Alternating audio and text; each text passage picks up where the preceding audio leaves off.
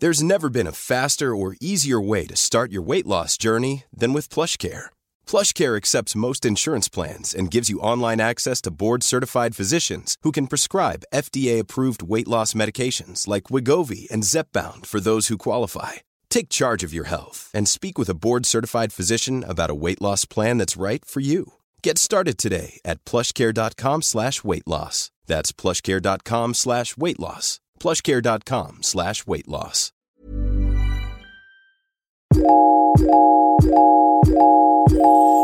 Welcome back to yet another episode of the Bobo and Flex Show. My name is Bobo and I am your host, and I'm with the beautiful Flex. Hey, bitch. I'm your resident optimistic nihilist. Every day I'm reminding you of your mortality, reminding you to get your titty sucked, and reminding you to get your ass ate. Okay? Flex is here. Flex, what are you here to do? I'm here to remind people to stop lying to themselves through one honest confession per episode at a time. Ooh, I like that. I've been airing myself. Should we have our own get-go. confessionals? TBH. I love that. We should have that conversation in our Facebook group. I'm going to ask people to air a confession, a secret, a truth that they're scared to let out. And I think that would be a good way to start the year. Yeah. Since we're now to start the decade. Relax. Yeah, to get things off their chests. Speaking of, today's episode will be a Q&A. We got a million, billion, trillion questions. So what we're going to do is we got a lot of questions about dating and sex. So we're going to have this episode be our dating Q&A, where we will answer all of your questions about relationships, romance, and sex. And in our next Q&A, we'll answer all the rest of your very existential questions. You guys are like a very philosophical and existential bunch. I love it. So yeah, Flex, should we get into it? Let us get into it. What is our first question? Let's see. All right. I resonate with this one as a turbo bitch. How do you stop yourself from attaching to people too soon and too hard? I only find that one tricky because what's a good way to put it?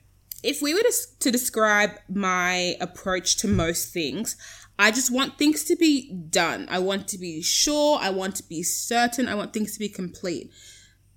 There's no time where I feel good about having pending anything. No pending jobs, no pending conversations. If you want to do something, it needs to happen right now. I'm the same. So what I struggle with in like the earlier stages of relationships is being in this really grey area where you're neither here nor there. Are you together? Are you not together? Is this important? Is this unimportant?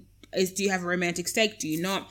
And so I tend to kind of, I don't know if manipulate is the right word, but demand clarity. Yeah, I like project like a more secure state of being and then communicate that projection to get to a point where like we're done. And I think from insecurity of like the in-between state, I rush to a more secure state and then form a false attachment.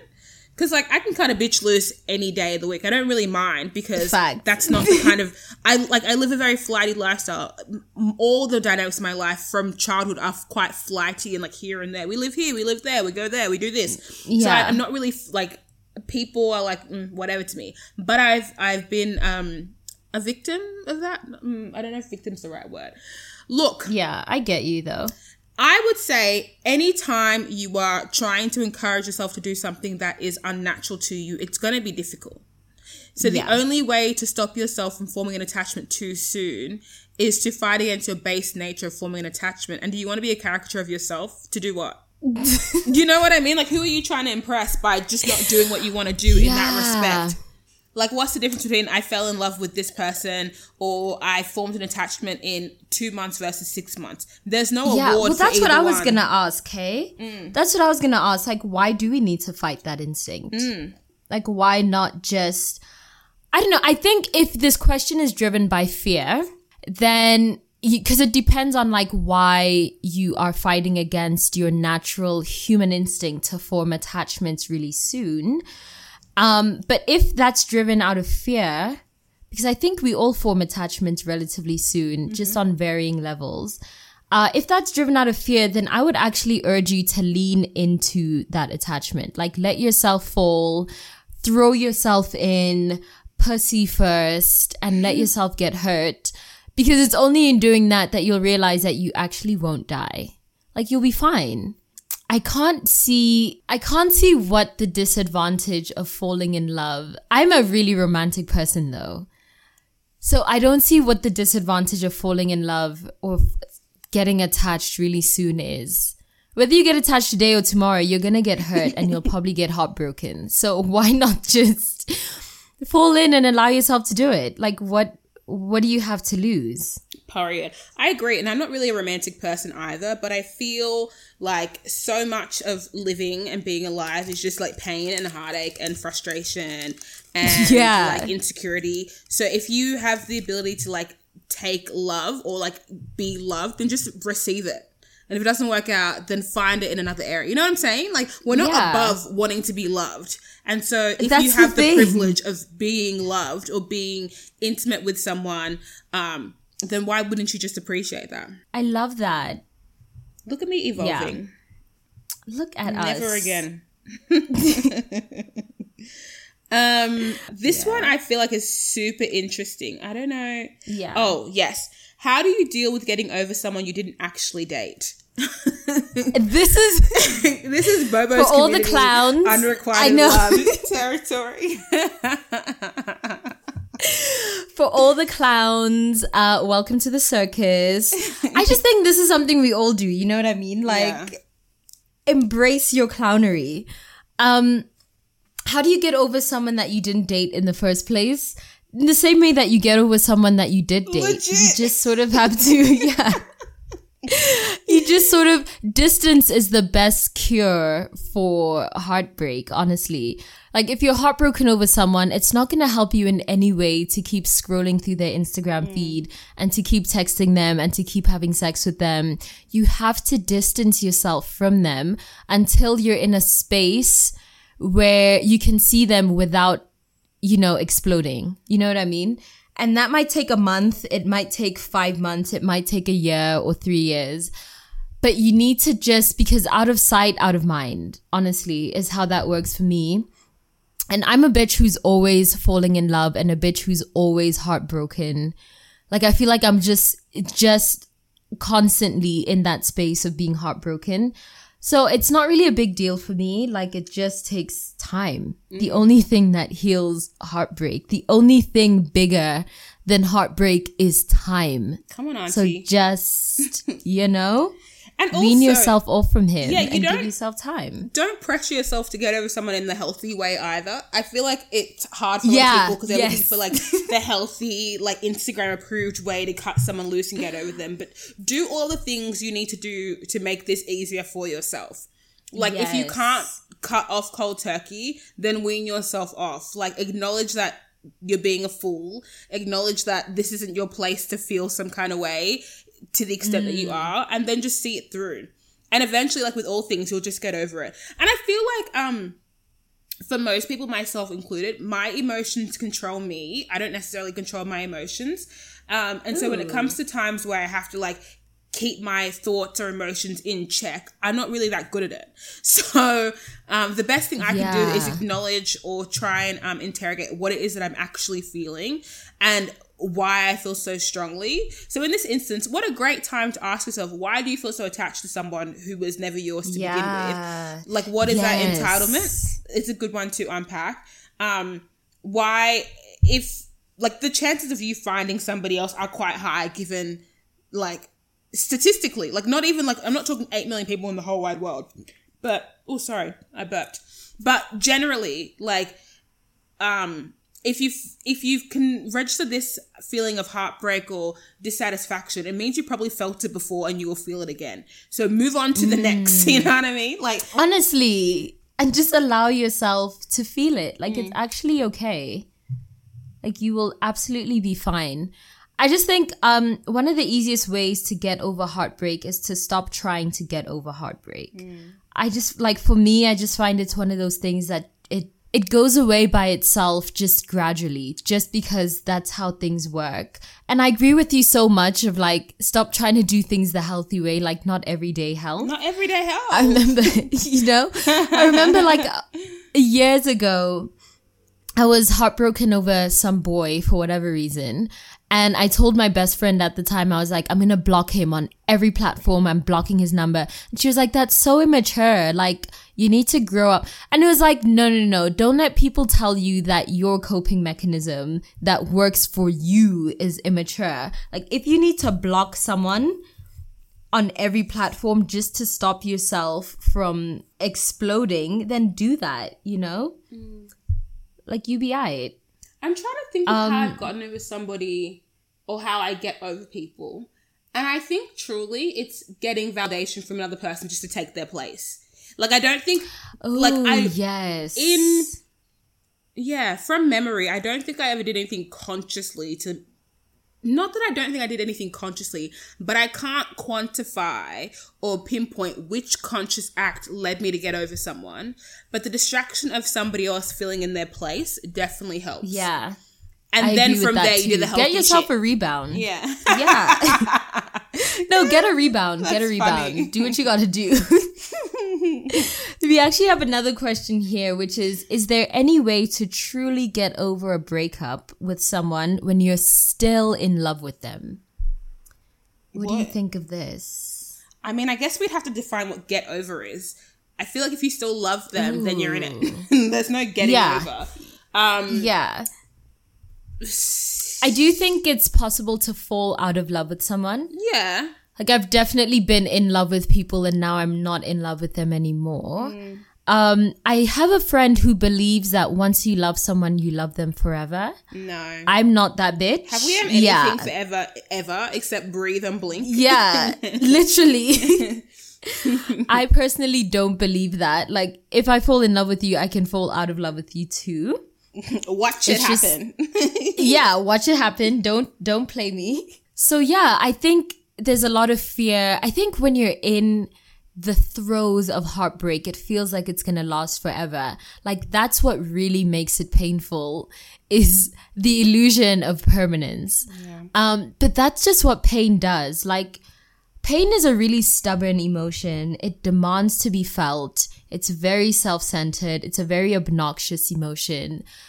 But you have to understand that it's just like any other emotion. Like, you can't believe any of it, It'll come and go, and it's not permanent. Nothing in this life is permanent. In the same way that the person that you're broken up with now, at some point you thought you would be together forever, and now you're not. So in the same way that you think you're going to be heartbroken forever, you're not. So like, nothing's forever, and that's really like consoling. And human history will show you that. What makes relationships really hard for people, like fundamentally, or the thing for me that was a game changer, is just getting out of the scarcity mindset. Heartbreak feels so much worse when you really think that there aren't enough guys on this planet for you, or there aren't enough women. Bitch, there's 8 billion of us on this planet alone.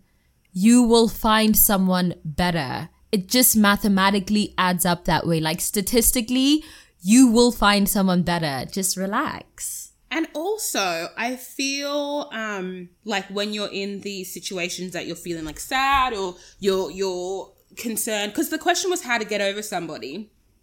And I think that a better way to frame it would be like, not how to get over someone, but how to like remove the emotion or the negative emotion from it. Because really, like, the hardest thing about getting over someone is when you feel sad about it, or when you feel like guilty or fearful that you won't find somebody else. I mean, unless you're talking about like this person's a catch and now you don't have them anymore, that's a different thing. But for the majority of us, I feel like it's just the emotions around feeling sad about not being with someone and feeling like you won't be happy again.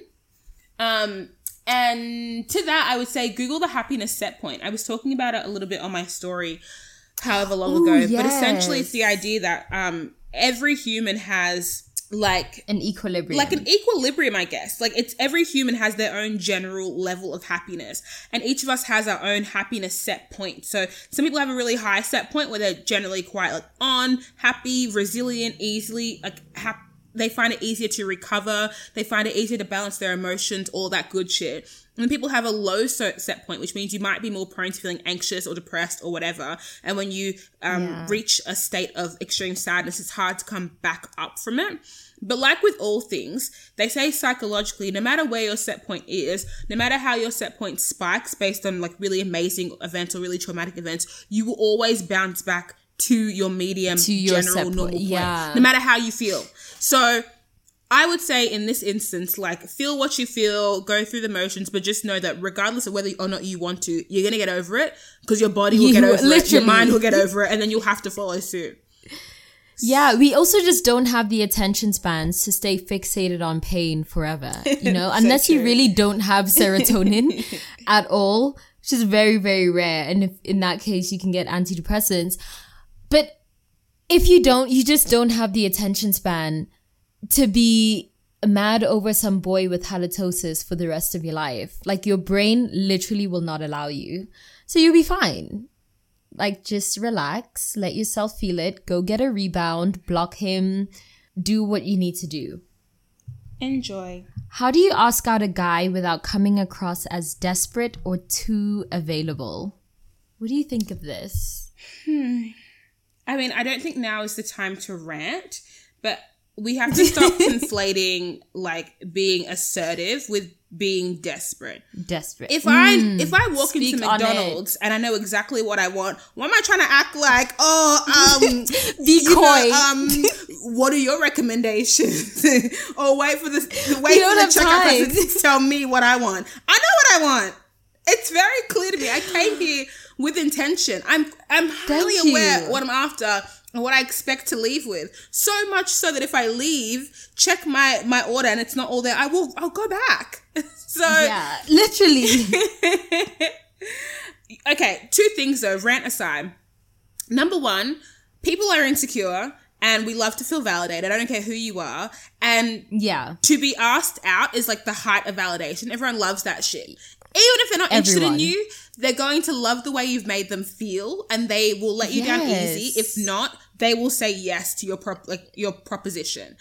Number two, let's get out of the habit of being passive characters in our own life. You know, let's say life is a script and you play the leading role. Don't make yourself, an extra. Like, you know what you're after. Do the things that you need to do to get you to where you want to be. Like, imagine if I told you all you need to do to get this person to be your partner is to literally ask them out on one day. That's all you have to do. You'd be like, oh my God, so easy. So go do it. Literally, because it's just not that complicated. I feel like for me personally, if I had listened to all of the people on Twitter talking about don't ask a guy out, you're gonna look desperate, men like to be chased, I would honestly be in McDonald's. I asked my boyfriend out and now we're together and we're happy and growing and no one died, you know? He was gassed. I was gassed when he said yes. Everyone's gassed. Everyone's gassed. Yeah, you know, you just can't be taking relationship advice from Twitter feminists who tell you that being assertive is being desperate. Like, no. Yeah. Desperation is when you're begging someone. Asking someone for something is never desperate. Yeah.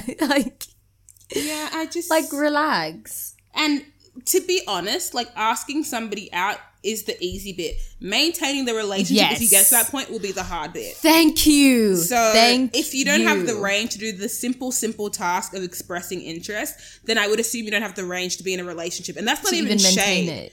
You know, but I feel like it's like, I understand that everybody knows that dating is complicated. It's confusing. There's a lot of contrasting narratives happening about how you should or how you shouldn't. But if we all decided to navigate dating being just a little bit more vulnerable and a little bit more assertive about what we want, then this lack of understanding of how to do it it'd be eradicated. The best way to ask somebody out is the way that makes you most comfortable.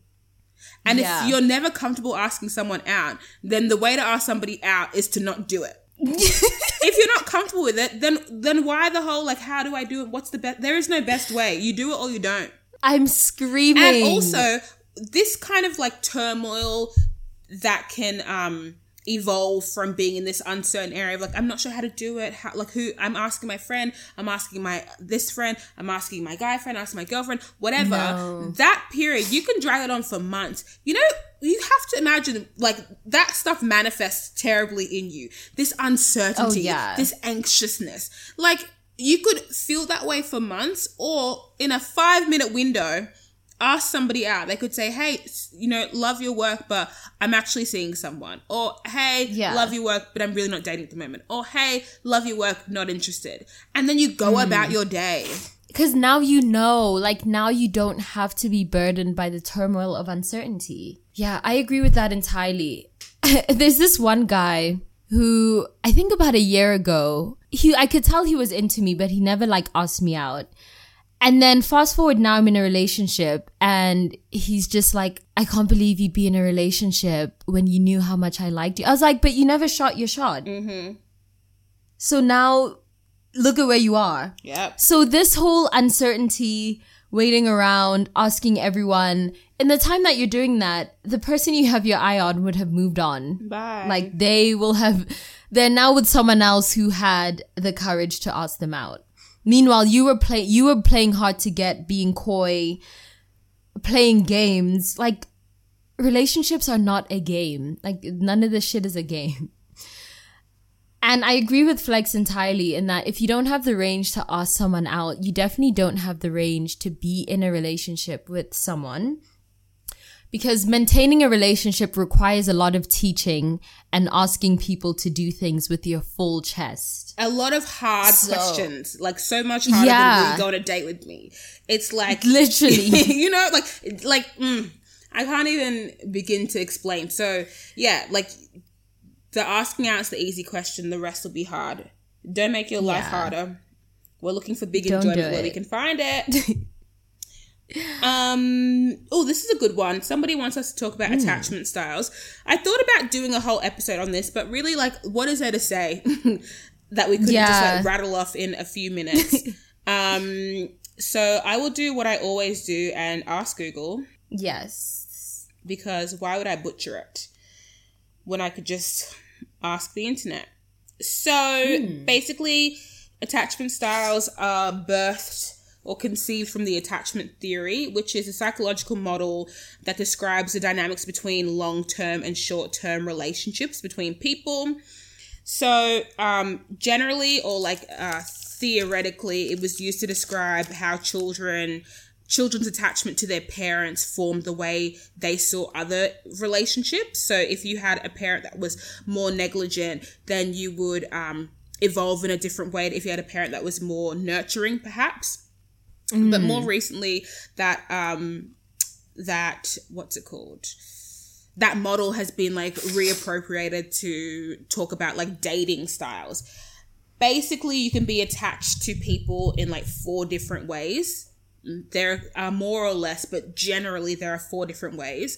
So there's a secure attachment style, which basically means that you feel like confident, reciprocal, you're not like reacting to everything, you're being quite like measured and mindful about what's happening.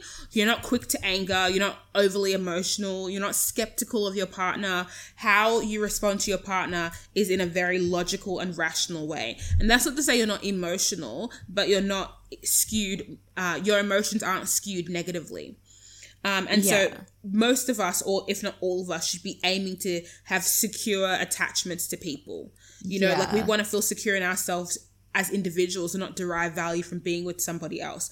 Though it's hard, and often people find that some relationships are easier to be secure in than others, and it's not a one size fits all. So you might find that in your platonic relationships, you're super secure, you know where you stand, you know what your value is, you're assertive. But when it comes to romance, you might be all over the place. The other attachment styles, the next one is a dismissive, avoidant attachment style, which means that you're the kind, a dismissive, avoidant person is usually emotionally distant. The kind of person that doesn't give too much for fear of it being taken away. So the kind of person's like, you know what it is? The kind of person's like, I don't even, when you're fighting, I'm fine. Because like, if we broke up tomorrow, I'd be fine. I'm cool. Like, it's chill. I don't need this. They're usually ambivalent. Like, you could go here or there. Like, stay with me, leave me. I don't care. I'm good. You know, they like to isolate themselves from the relationship dynamic as if their feelings aren't swayed by how the relationship goes. So like, it's kind of person you just don't want to date because they're telling you that you're here or you're gone. It doesn't matter to them. They're good, you know? Yeah. You'll feel very unloved. That's it. And it's not to say that people are inherently dismissive and avoidant, but certain behavior can trigger them. So that might be a coping mechanism for someone. They might have found that they'd been abandoned by people all throughout their life, and now they've thought, you know what, I don't want to derive my value or my safety from other people. So whether they're here or they're gone, I don't need it. I'm good. And that you can see that very clearly in a lot of people. The next one is fearful avoidant, which means that this person will push you away because they're scared of you going.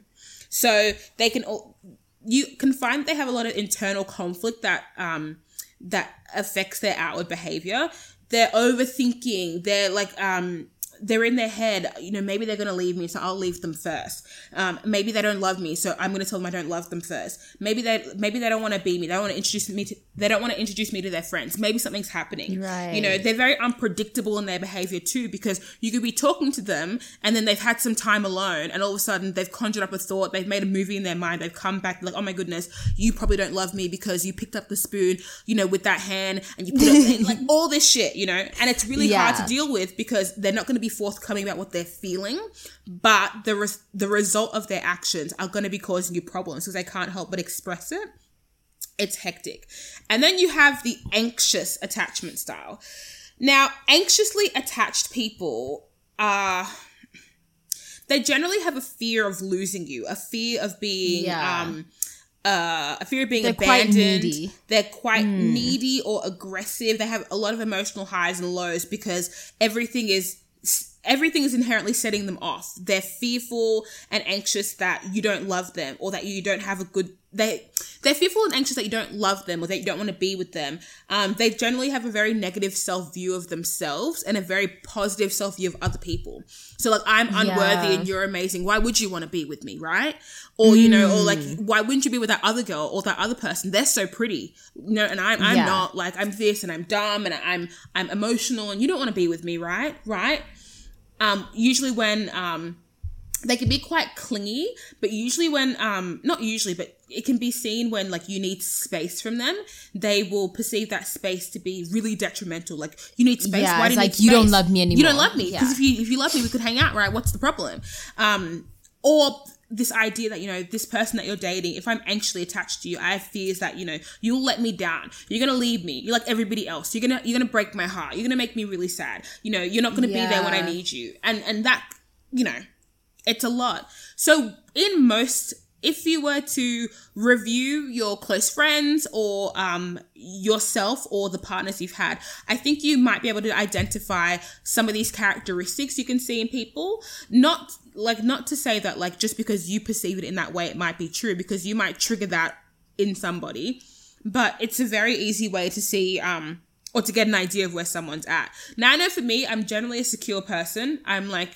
Yeah.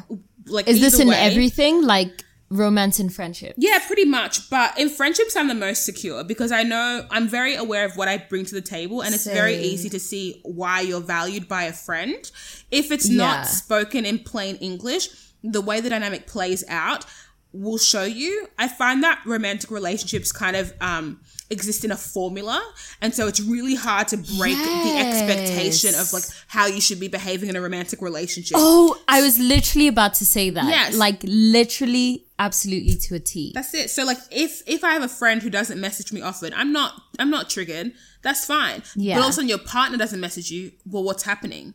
You're like, is this normal? Is this not normal? Yeah. That's it. But if anything, I'd be, so I'm secure and then I'm an avoidant, dismissive person. So it's nothing to me. So like if this is where I can be super avoidant. So let's say I'm having conflict with a partner and it's something that we've discussed more than once. So for me, it's like this should have been resolved and it hasn't been. I would sooner be like, you know what? Yeah. I'm not talking about it anymore. I'm done. I'm leaving. Yeah. Like, yeah. I'm not having this yeah. conversation more than once. I've talked about it. It's not being resolved. Don't talk to me about it until we're going to meet. Like, let's both leave and come back and revise how we're communicating and then solve it. Yeah. So like when me and a partner, or like when I'm in, when we're in conflict mode, I would sooner be like, let's separate, or worse, I don't care, because like I don't need, like I know the consequence of caring too much is being so emotionally wrapped up, and I already can't manage my emotions very well, so I don't want to get to that spot. So I'm like, let me just back away because I don't need this right now. I'm the same. That's so I feel avoidant. like, I don't need this right now. Very avoidant. yeah. No, I feel like I'm the same, although for me it happens in steps. Like generally I'm pretty secure, and now we're talking about romance. Generally I'm pretty secure, but then as soon as like a conflict arises, that's when I become anxious. So my reaction to the anxiety of like, oh my God, this person doesn't love me anymore, like, oh my God, what's happening, is to address the problem. And so if now I've addressed it 3 times and nothing's happening, that's when I become dismissive. Like, that's when I'm just like, well, I'm not talking about this anymore. Now I'm done talking about it. It is what it is.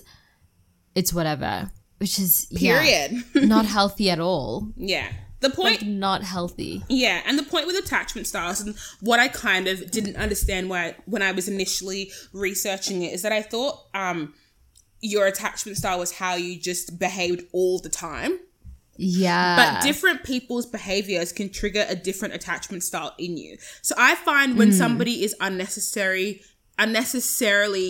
needy or clingy, whether it be romantically or platonically, I become dismissive avoidant. So I pretend that I don't see what they're responding to. So generally people are clingy when they feel you pulling away, right? Yeah. You're pulling away, let me latch on. So I will deny pulling away and then dismiss that it's happening. Right. Which is definitely gaslighting. But we must be self-aware. Yeah, it's indirect gaslighting. Absolutely. Yeah. So that's what I would do, because I know if somebody's already highly emotional, and I know that I lack tact sometimes, so I don't want to be responsible for saying something that sets somebody off. So I'll just be like, what are you talking about? Like, I'm here, right? No, I do the exact same thing. If I didn't care about you, would I be here? It's so fucked. I do the exact same thing, but then I think, well, what's the alternative? Like, what else? If you're being clingy, because also chances are, if someone is being really clingy and to you find that they're really needy, it's because they expect more of you than you're able to give them. Yeah, 100%. So, like, you know, realistically, like, what are you to do? I just don't know what else you could do besides being... I guess you could just be honest with them and be like, fam, I don't have the time or the energy to give you what you want. But if you don't want to... But that type of tends to ruin the relationship. Yeah, I mean, I think we talked about it in an episode where I was like, I think the question we answered was like, what's one unhealthy trait that you like in people? And I said I like clingy and needy people because I have that thing about being valued and being valuable. I'm into that. Yeah. It's the unnecessarily clingy when people where people are letting their own insecurities separate to you dictate how they are responding to you. So like, let's imagine if I was like to my boyfriend, oh, you know, like my friend said that she sees her boyfriend 7 days a week and I'm seeing you 1 day a week. So what's that about?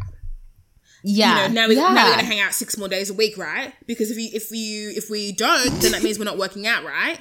And then you start bringing in these other things like that. I can't deal with that. I'm like, well, that's not my problem. So unnecessary is the key word, and it's not unnecessarily generally, but unnecessary to me. And it's tricky though, because although I do think communication is like the best policy or whatever, I feel like often like I'm the type of bitch who wants to like talk about things as soon as they happen, but I'm finding that that's not the most constructive way to deal with things, because when people are overly emotional and they haven't interrogated why they feel the way they do in response to your behavior, they just go around in circles fighting for nothing. I struggle with that though. Look, because I don't get I'm just like, if a problem's happening now, why can't we address it now? I hate the waiting. Like, I really... I'm like, why can't we do this now? I often find that, like, the problem is always clear. You know, like, you understand what the problem is. Like, let's say the problem is that my love language is words of affirmation and you don't affirm me. That's the There's never been a faster or easier way to start your weight loss journey than with PlushCare. PlushCare accepts most insurance plans and gives you online access to board-certified physicians who can prescribe FDA-approved weight loss medications like Wegovy and Zepbound for those who qualify.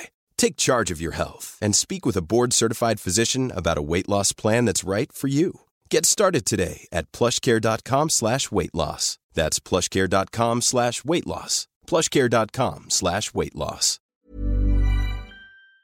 problem. We all know it. That's clear. In order to fix that problem, I need to affirm me more. But that might not be the trigger. And we want to understand what the trigger is as well. Like, what is it in my behavior that's making you think that the affirmation is the problem? Because I don't think we're that self-aware as people to know that when we're highly triggered, that we know exactly what it is. You need time to break it down. So it's like, maybe it's not the lack of affirmation, but it's the fact that you've been a bit cold recently. And being cold, coupled with not affirming me, coupled with being dismissive or being critical, now that's triggering me. Now I'm feeling anxiously attached. So it wasn't necessarily the affirming, but the unruly combination of all of those things is now causing problems. I agree with that entirely. And I also think that what makes attachment styles hard is that we all exist in our relationships inside our bubbles. So no one knows what's normal and what's not. And so your boyfriend buys you a gift once a year. Your friend's boyfriend buys her a gift every week. Your other friend's boyfriend doesn't buy her gifts at all, but he talks to her every day. And you just don't know what is normal. Like, and that's something that I struggle with too. Like, I never really know whether I'm expecting too much or if this actually is just the norm, because we really don't know. And I know there's no set formula for relationship, but I feel like there's a general baseline of like what is healthy and what's not. And because no one really has insight into what a healthy functioning relationship looks like outside of what your parents' relationship is, we all have different ideas of what normal is, and that can drive us all mad. I think that's why, because friendships aren't monogamous. Like, we'll all have one big ass group of friends, so we're all pretty clear on like what friendship entails, but we're all very unclear about what romance entails, and that makes us really anxious, and that gives us really weird ways of showing our love to people and really weird expectations. And also I find that the motivation for having more friends is generally positive. Like, I want to be someone to do stuff with. I want community. Like, I want to be looked after. I want to nurture. Like, it's quite clear. And I think the expectations for friendship are also clear. Like, you know, even though it's hard to really quantify what is a good friend, what is a bad friend, generally if someone is your close friend, your good friend, your best friend, you are both aware of what the roles are for each of you, and then you fulfill them. And with my close friends, I don't need to check them. I don't need to remind them the way I want to be treated, because there's a mutual stake. Yeah. And I feel like it's unwritten that like we both need to invest for this to work. And I think when you know you've been like the more negligent friend, it's very easy to pull yourself up and be like, okay, I gotta put in some work. However, with relationships, and I'll speak for myself and like some of my close friends, it's very easy to navigate a relationship through fear, shame, and insecurity. And nobody wants to be like, I get the question a lot in my DMs as well. How do you make sure you're the person who, you know, isn't the one that's more in love? Because so much about romance is like tit for tat competition. Like, you love me more. People but gamify you said I love you. You said I love you first. You're more keen than me, but you're needier than I am. But this and that. So I feel like people are very mindful of how much there is to lose if a relationship doesn't work. So they start to create mini competitions with their partner. You owe me this. I was there for you. It's tit for tat. But I always go to your house. But we always hang out with your friends. We always go where you want to eat. But what about me? And all of a sudden you're fighting against your partner. You don't do that shit with your friends. It's like, oh, where do you want to eat? Not at all, because it's not a game. It's not a game. But relationships, that shit comes up. And I understand, because very few of us have a lot of experience with them.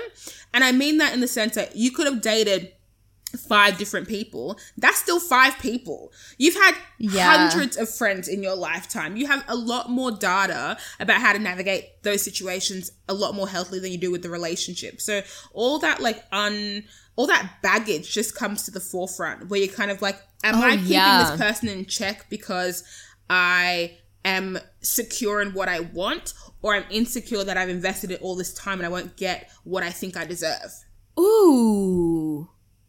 I think it's that. And then I'm going to add on to that as well.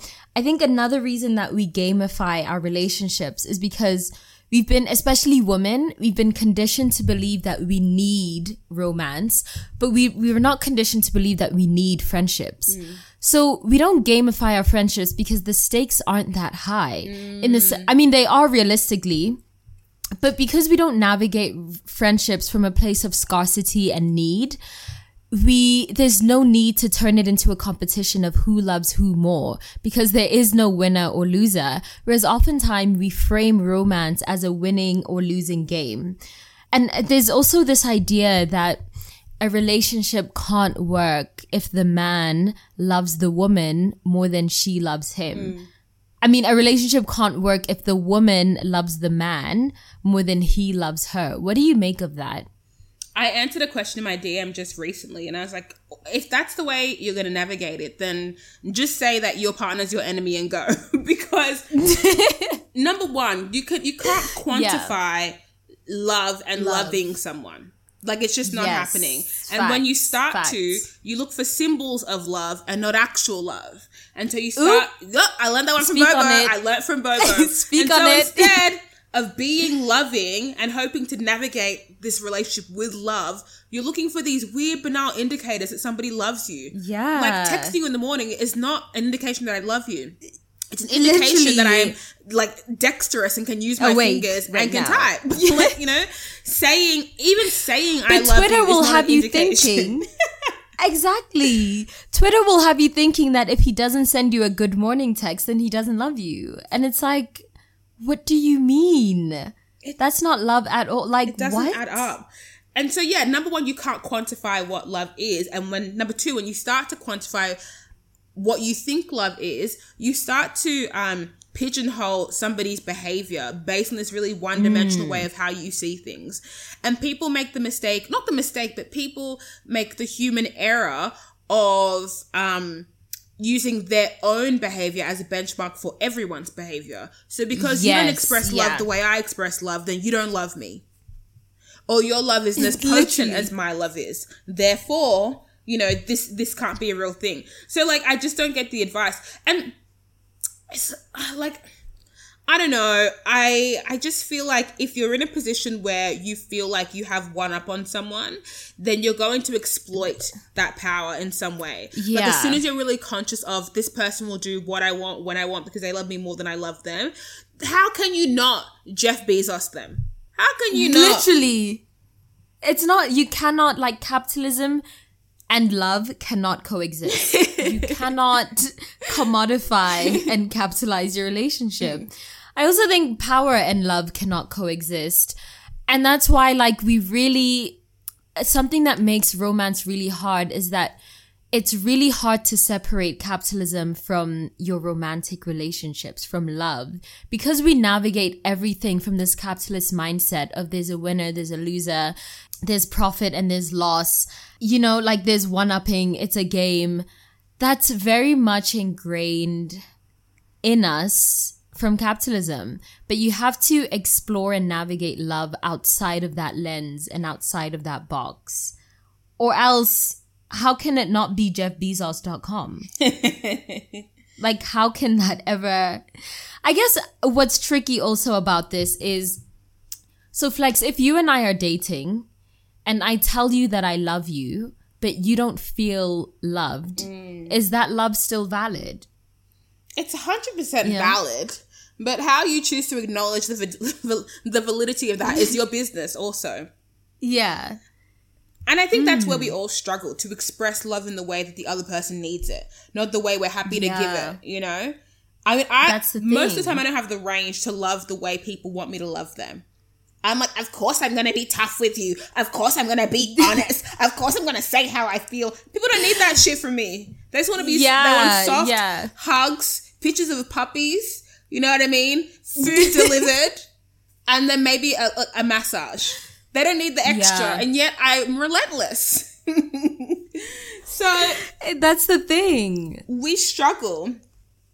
And sometimes I wonder, like, I think you mentioned it earlier, like when you fight, when you try so hard to go against your base nature to do something that benefits somebody else, when we're talking about love. So like, if my partner needs me to do something that I find completely difficult and unnatural, do I do it knowing that I am almost like going against my nature? Or do I like, quote unquote, stay true?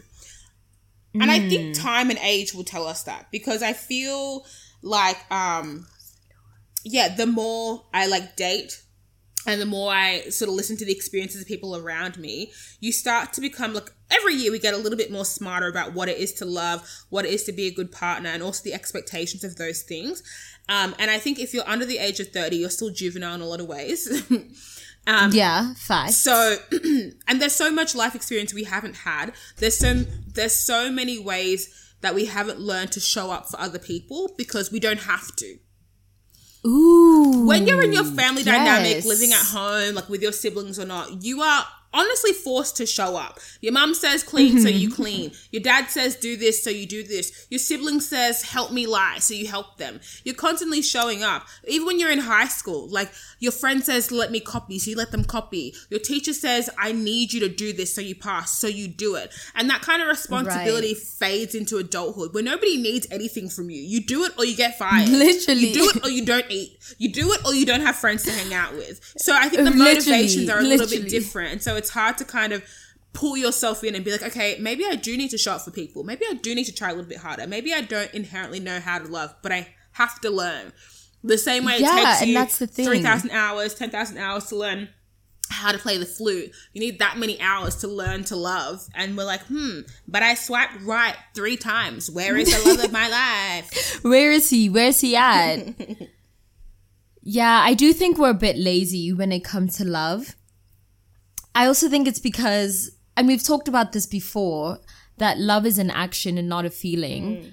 And how, like, when you really frame love as just a feeling, it's so easy to be lazy about it. Yeah. Because love is, by definition, just an extension of yourself. It is the act of extending yourself for someone else and for you. That's what Scott and Peck we're just said, not taught to do that. Didn't Bell Hooks reference that in All About Love? I think Scott Peck was saying, like, love is the will to extend yourself for somebody else, to nurture like their own growth and development. Yes. And yours too. I think what Bell Hooks was saying too is that there's a difference, and this is where there's a difference between emotionally investing yourself in someone versus loving someone. And it's really easy to conflate the two. Like, you'll think that just because someone is emotionally invested in you that they love you, and it just doesn't work that way. Because if they're not actively loving you, like extending themselves for your growth and their own growth, how is that love? This got deep so quickly. You know, we're out here learning. We're evolving. We read all books. Day. Yeah, everyone go read All About Love by Bell Hooks. Get your life. Yeah, I mean, or if anything, I was thinking the other day about how I want to do a lot more reading. So I keep buying ebooks and starting them, and then realizing that I don't have the capacity to read 400 pages of this book. And so I stopped. Yeah. And then thought to myself, well, why don't I use audiobooks? Like, the amount of like Audible ads that I've heard and not used Audible, it would make my life so much easier, because I stay listening to the podcast. So why don't I just listen to a podcast book? It would really save my money. So I think I'm going to start doing that, and then I can like soak in some more information and pass it on. Yeah, I think so too. Because I've also just run out of podcasts to listen to. Like, bitch, I listened to this and I said what I said. That's pretty much, that's it. So yeah, in between that, I definitely need me some audiobooks. We have a question here. Why is friends with benefits seen as something that's degrading towards women? Ooh, what do you think of that? Listen to our hookup episode. Yeah. I think we talked about it at length, and it's probably one of the best episodes we've ever done. I don't know what it's called. Let me Google it. It's called Hookup Culture, Dating Etiquette, Soul Ties. And we talked about why hookup culture... I mean, friends with benefits is slightly women. Different. But yeah, I think the issue, the consideration for all of these like relationships that aren't monogamous, traditional, conventional relationships is that we have a very misunderstood and flawed idea of what they could be. And so we navigate them with that same misdirection in mind. So friends with benefits can totally be healthy and it can totally be right for your certain situation. But historically, we've seen it presented as somebody is interested in somebody else. Somebody knows they can capitalize on, you know, the intimacy and the sex, and they both feign interest or lack of interest for the benefit of getting regular sex. Right? Yeah. So we know that's unhealthy. And when you say friends with benefits, I'm assuming you mean the way it's historically been presented. If you have a healthy friends with benefit dynamic, go for it. Similarly to like hookup culture. Historically, if you want to break it down, we can see the ways that it hasn't benefited women. If you want the detailed list, it's on the episode. But if you're in a dynamic that works for you and it's not, and we need to make the distinction between you enjoying it versus this benefits me. Because the two shouldn't always be conflated. So yes, you can enjoy friends with benefits, you can enjoy hookup culture, you can enjoy non-monogamy. But does it benefit you? Can enjoy all this, but does it benefit you? And if you're not looking for beneficial interactions, then don't worry about it. Then what are you doing? But also, like, how could you not be? Like, what are you actually doing? I don't know. I think that question also rests on a larger question of... Because we tend to frame hookup culture as something that's liberating and empowering for women. But if hookup culture is still designed by and for men, then how does that liberate or benefit women? Like, how does women's sexuality look like within a system of the male gaze, of male ownership, of capitalism? Because the two... all of these things intersect. Like, hookup culture doesn't exist outside of the patriarchy. So how could it really benefit women? And I just don't think to say that, like, oh, because you're choosing it. Like, I just don't think that's enough of, like, a nuanced answer. But I also think some people are just interested in enjoyment. And that's also valid. If you're looking for... Because I think...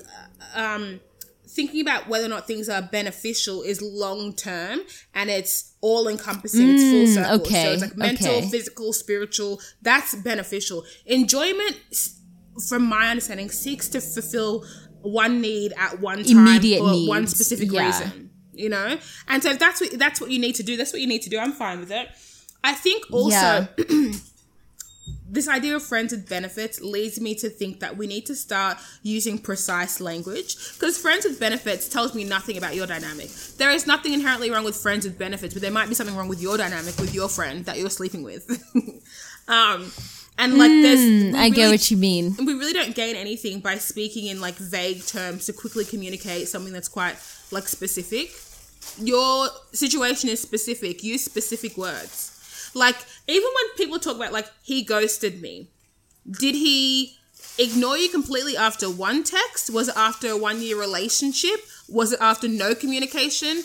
Did the conversation fade, or, like, was it cut? Like, these are all things that are quite integral to understanding the situation. So I do it myself. I catch myself saying, like, what is it that I'm actually getting at here? What words am I using to communicate what I actually mean? Instead of trying to find a really concise way to get the point across. And that's why I'm always making the distinction between, like, platonic relationship, like, romantic relationship, an emotional relationship, a familial, because it matters. Not just, I was in a relationship. What is it? And what was that person like? And what does that entail? And. And. Yeah, That's very true. I think also, yeah, like you said, I think if we're talking about hookup culture and friends with benefits, it's important to really recognize, like, are you looking for short-term or long-term benefits? Because the two are very different, and short-term benefits generally, they tend to negate long-term benefits. So it's really just important to think of that. But there's also there's a larger question around feminism of like, if your individual enjoyment is at the detriment of the larger community's collective progression, then like, is that ethical? Should you still be engaging? Do you know what I mean? Like, what do you think of that? We talked about it after the episode we did a few weeks ago, and I asked people on my Instagram story, is feminism a community practice that serves the individual or an individual practice that serves the community? And the majority said an individual practice. So while the points you were making on that podcast episode were so interesting, that people have chosen to identify with feminism as a current practice or as a way to communicate their ideals instead of a vehicle for change, that also shows you why where we're at. Yeah, where we're at, and why we can't expect every feminist to be for the femmes, because they're not. Right. Like from, not to say my poll is a sample size of the world, but I was reading that a sample size only needs to be 200 for it to be considered a research study. So like, if I'm getting 5,000 responses, I'm gonna say it's more legit than whatever fucking study's being posted on like BuzzFeed. But so if of 5,000 people, roughly 80% say it's an individual practice for the greater community, then you have to realize that we're not all for all. Like, we're all for all if it suits us. We're all for those who think and act and believe the things that we do. Like us. Yeah. And we're also just like, we're also inherently self-serving, and this is why I don't think feminism and capitalism can coexist, because capitalism is inherently self-serving, whereas the idea of feminism is inherently collectivist and inherently democratic and all for all. So I do think we just have to make that choice. Like, which one are we going to take, and let's keep it pushing. And so I do think in this case with feminism and hookup culture, I think it just comes down to, you have to choose between, do you want your own individual enjoyment, or do you prioritize the progress of the collective? And I think as a collective, we've chosen our own individual enjoyment. Period. And that's just what it is. I refuse to feel bad. This one might be a good one to end on. Yeah. This person wants advice for young girls who find it hard to trust men's intentions, which I think is so funny. All of us. Because my mum used to say, like, periodically, probably after I got my period for the first time, that men only want women for one thing, and you got to be skeptical. Be careful. Yeah. You know what I mean? Yeah. Like, there are a few good ones out there, but most of them, like, you can't trust them. Trash. So naturally, I don't trust people. Same. But we all grew up being told that. Yeah. You know? And part of it, I think, is an unhealthy distrust, and part of it is a very healthy distrust, because experience begets like the way I perceive things. You know, so people display, but you don't want to be prejudiced to men, so we're not going to do all that stuff. But I can see why it'd be difficult to distrust men, not all men, but the way you said that, I care. What I also want people to realize is that when people reference their experience with men, they've also kind of appropriated the experience they've seen other women have with men, because you can't really choose what feeds your skepticism.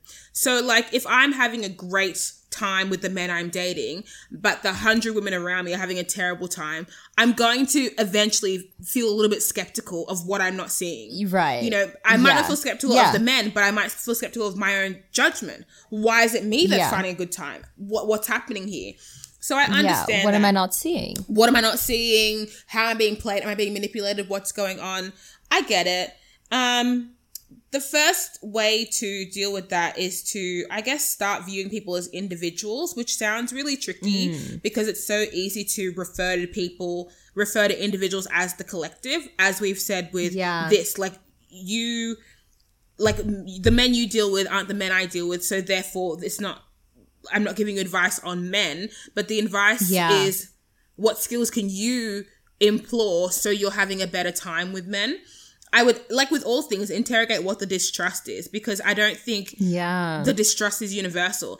I know a lot of people who don't trust that men will stay faithful to them. I'm quite trusting of that. Like, it would never occur to me to think that somebody's cheating on me. Maybe I should. I don't know. You know? Yeah. Like, I don't distrust people to stay in a, like, I'm not fearful that someone's going to leave me and up and go. I'm quite secure in the fact that if you say you're going to stay. Like, I'm not fearful of that. But you might be. Right. So I feel like the advice isn't about, like, how do you trust men more, but how do you understand what your distrust of men is about, and then interrogate that, right? And also interrogating do you distrust your judgment, or do you distrust men? Because oftentimes we conflate the two. And I think I think now I'm a lot more trusting of men. But when I think back to the days when I thought everyone was scum and vermin, it wasn't so much men that I distrusted more than it was my own judgment. I didn't trust that I had the intuition, that I had good judge of character enough to pick someone that wouldn't fuck me over. And so I think when you trust yourself first and foremost, it's so much easier to trust men. So it, like everything else in life, it starts with yourself. Like, do you trust yourself to pick someone who's loving and nurturing and not trash and compassionate? You know what I mean? Like, if you trust yourself enough to do that, if you trust your judgment, if you trust your intuition, you will be fine, Yeah, I mean, it's a tricky one. I was Googling the definition of distrust to see if I use it the way it's intended, because there's distrust and mistrust. And I was like, fuck, what's the difference? Well, distrust is the feeling that someone or something cannot be relied upon. So I just distrust people generally. That's not specific to men, but I get it. Well, hoes are fickle. Absolutely. And then a mistrust is a lack of trust, but also suspicion. Which suspicion is tricky because, how are you supposed to shake that? If you're sus, you're sus. It's a plague. It infects you and it affects the way you see everything. Yeah. Ooh, that's so interesting. And I would say, like, if it's mistrust we're talking about, like how to deal with your mistrust of men, then rationally I think that is what it is. Then you would have to just keep engaging with men and see if your mistrust is valid or invalid, right? Yeah, I think that is what it is, because I think fundamentally the question is, how do I date men when I know men are trash? That's fundamentally what the question is. And I think the only way to do that is to keep dating men, because the more men you date, the more you'll realize that actually they're just, some are bad, some are good. And it is what it is. And the more you date, because I think dating is really about knowing your audience. And the more you date, the more you know your audience. You just get better at it with practice and with time and with experience, which is why if you really want to get good at dating, and by good, I just mean you do it, it's something that's not stressful for you. You just have to allow yourself to get heartbroken a couple of times until you're not scared of getting heartbroken again, and you can allow yourself to love fully without fear and to be vulnerable without fear. Because it's only when you do that you'll find the quality gems. It's like with most things, like you don't really know, and you can't evolve your belief unless you do and try. Like some things you can just like do from the comfort of your own home, in your own room, in your own time. But most things you need to get out of that space and like go forth, and then use the results to feed back into why you believe certain things. Yeah, that is tricky. But also, Bob and I talk quite a lot about like self-fulfilling prophecies. And I do believe in the power of the tongue, in manifesting, in willing certain things into your life. And I don't know what's that theory? Like, like if you talk about like the number 6 and you start seeing 6s everywhere. If you talk about like yellow cars, you start seeing yellow cars everywhere. If you like what you allow your brain to focus on, your brain will focus on. There's also something called homeostatic impulse is what it's called. Let me just double check that because it's super interesting and I feel like this will help. The homeostatic impulse. And essentially it's this thing in your brain that recognizes patterns. And once it recognizes those patterns, it puts it on a loop for you automatically, so your brain doesn't have to think consciously to do it. So when you're in homeostasis, it's like homeostasis is the reason why you don't have to think to blink or to breathe or to keep your heart beating or to keep your blood flowing. Your brain recognized that pattern from time and now just does that shit for you. But the active homeostasis also works with your This is so fascinating. Yeah, with your thought patterns and stuff. So when people say like thoughts become things and you have to be mindful of why, it's not because it's some witch who's like casting spells. It's because if you are consciously, and because your homeostatic impulse is based in your subconscious, when you are consciously thinking things, let's say you're like, men will cheat, men cheat, men have the propensity to cheat, men are cheaters. Whether or not you want to, your brain is more complex than you are. So it'll recognize that pattern. Men, cheat, men. And your subconscious is like, oh, wait, I don't want sis to keep working like this. She's got to relax. Let's take some of the pressure off her. So it'll take that, put it on loop. So while you're sleeping, while you're resting, while you're working, while you're running, while you're doing all your shit, that shit just stays on the loop. And before you know it, it's more real than not because your subconscious is consuming that information just as they're consuming reminders for you to breathe and eat and think. You know what I mean? That is so fascinating. When we say like these things to be self-fulfilling prophecies, it's not to threaten you to think differently about what you know to be true. It's to remind you that if you don't know things are true and you are consciously telling your brain to process them as fact, because your brain can't tell the difference between what you're actually seeing and what you're telling your mind that you believe. You know what I mean? My brain doesn't know the difference between a dream I had or a conversation I had. Give it a few months, it's all the same, you know? So you must be mindful of what you feed your brain with. So while you it also makes you think like, is your mistrust or distrust of men based on experience or what you've internalized from anything? Yeah, over time. When I went to an energetic healer a couple of months ago, she was telling me that, and I've spoken about it before, but she was telling me that I have to be mindful of the media I consume because I like dramatic fucking media. I like thrillers. I like watching real dramatic story times on YouTube. I like listening to people's dramatic podcast episodes. I love when people tell me their gossip. I'm in it. Like, I want to hear it. Yeah, you love the drama. I love the drama. I don't want the drama for myself. I'm like, I'll be the first to screen a message or to block a bitch who's talking too much. You know what I mean? Or bringing too much negativity into my life. But all that stuff, your body has to internalize it some way. And you can't pick what your body internalizes as trauma or damage. You know, you just hope that it goes to the right place and it's stored where it's supposed to be stored, or it's expelled when it needs to be expelled, you know?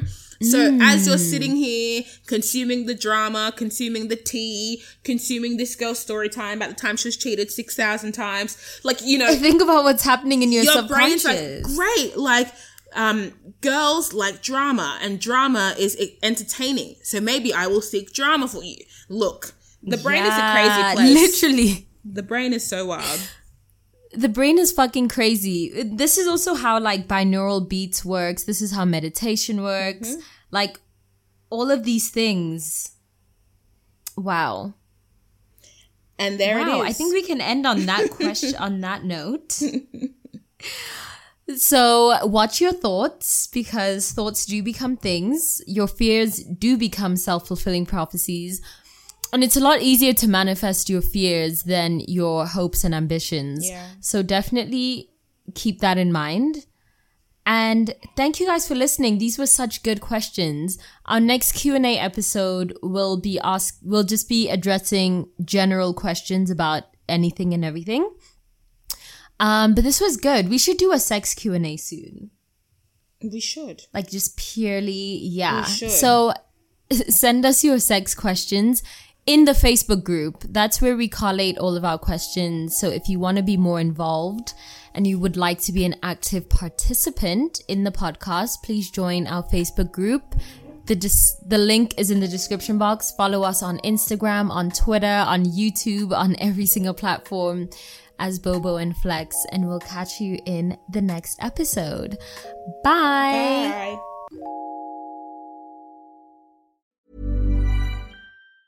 Hi, I'm Daniel, founder of Pretty Litter. Did you know cats tend to hide symptoms of sickness and pain? I learned this the hard way after losing my cat, Gingy. So I created Pretty Litter, a health monitoring litter that helps detect early signs of illness by changing colors, saving you money and potentially your cat's life. Pretty Litter is veterinarian developed, and it's the easiest way to keep tabs on your fur baby's health right at home. Go to prettylitter.com and use code ACAST for 20% off your first order and a free cat toy. Terms and conditions apply. See site for details.